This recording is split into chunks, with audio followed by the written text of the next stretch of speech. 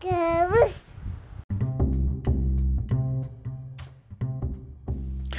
hey, hello everybody. This is FPL Teacher with the report card for Spurs. We now venture into territory where the top 3 owned assets by each club from here on in is going to be double digits at the very least, with Son coming in at 4th with 10.8% himself. So really, we are going to debate the popular players and how they fared so far, while potentially uncovering gems moving forward. Here we go. Spurs' counter-attacking plan has been well established since game week 1 itself, when it punished Southampton on the counter. Henceforth, really, it just came down to who executed these counter-attacks. And they benched Richarlison in the early stages of the season, while in game week 6, Richarlison started having a stake in the starting 11, first displacing Kulusevski and most recently coming in place of Son Heung-min. So the interesting thing about playing a counter-attacking game at the elite level as he did at Inter Milan is that Conte's side will forever look horrendous in terms of stats. They will be outshot, maybe even outscored in the opening half of games. And at the same time, tactically, they expose themselves to opponents executing their plan A. In this particular case, a lot of matches, Spurs still came out on top because of sometimes the naivety of their opponents, such as Forest and Wolves, and sometimes they just had the variety from the bench in order to come back and achieve a result, as they did against Chelsea as well as Fulham. What remains consistent in all of these setups is how the front 3 interact with each other. So we're going to start with Harry Kane, who nominally operates as a number 9 in the first half, but in the second half, he specifically interacts with certain forwards in order to create the best chances. So the Spurs front 3 is an adaptable front 3 that employs a wait-and-see approach to assess what their opponents do well in the first half, weathering the storm, and then coming out on top.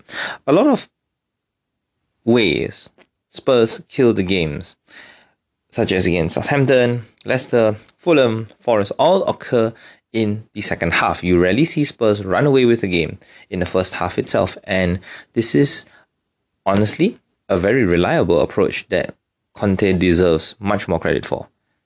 The most productive combination so far occurs between Kane and Kulusevski, simply because Kulusevski himself takes up much more variable positions in the front 3.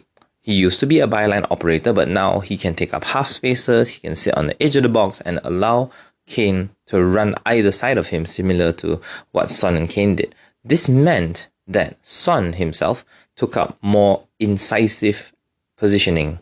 He would make diagonal runs behind centre-backs, he never made outside centre-backs anymore, and he would offer himself as a final ball option on counter-attacks.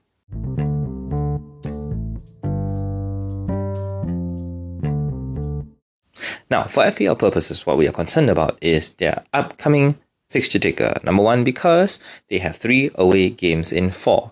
Secondly, those 3 away games read Arsenal, Brighton, and Man United. 3 sides that aim to control the game so possessively that they refuse to allow opponents to breathe. Now, we can give the North London derby a pass simply because North London derbies often go crazy. So really, what we are looking at is the counter-attacking potential of Kane, Kulusevski and Son in the matches against Brighton and Man United.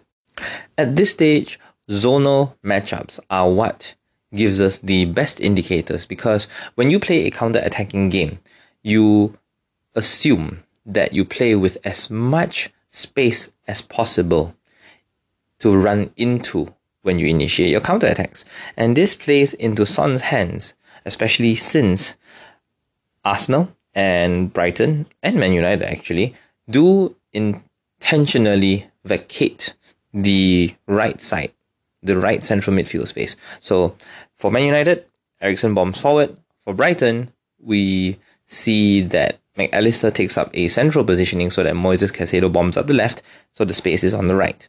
And at the same time, for Arsenal, well, honestly, the space for Arsenal is all over the pitch. So Spurs will attack all across that front line.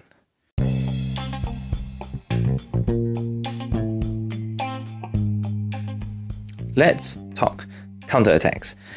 The idea of a successful counterattack comes from punishing players who venture too far forward.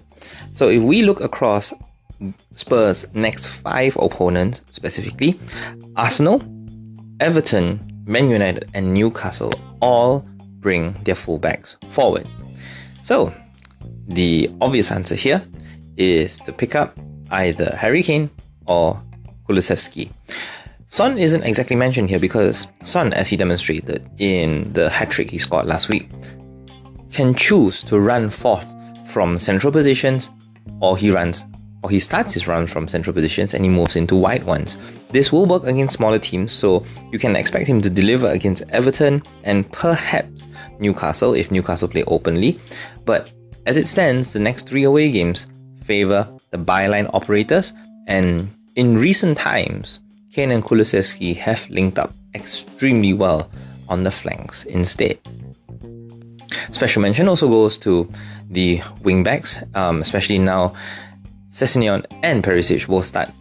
And at this stage, the matchups favour Ryan Sessegnon on the left side, simply because Newcastle, Everton, in fact, Arsenal and Man United themselves also commit their right backs into attack nowadays. So we can look forward to Sessegnon actually bombing forward on the break.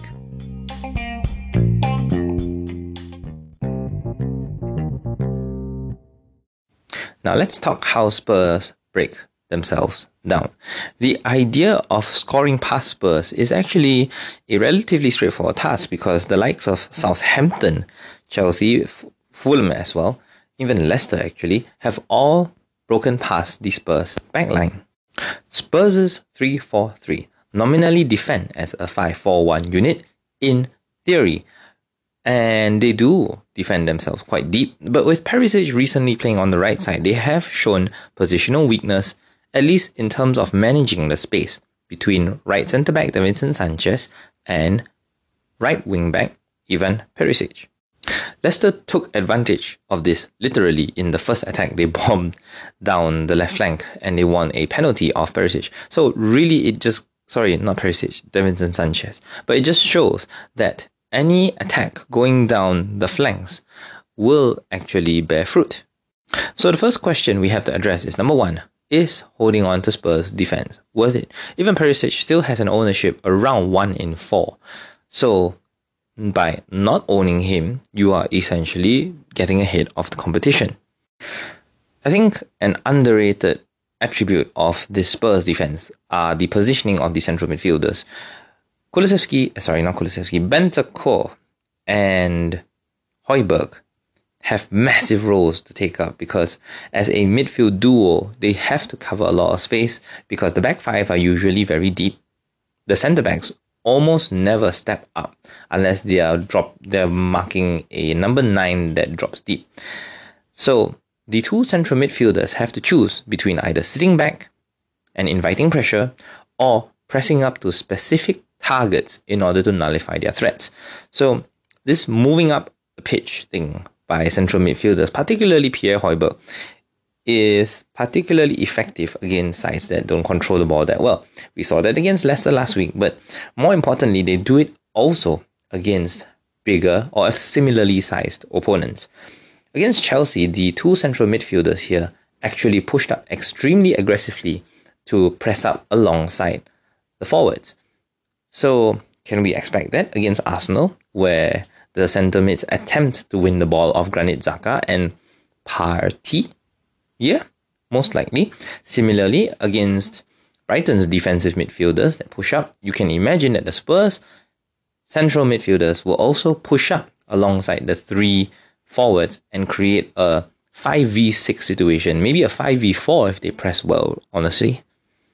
So in that sense, I feel that in terms of defense, the central midfielders provide way more value in attack in terms of the counter press compared to the fullbacks.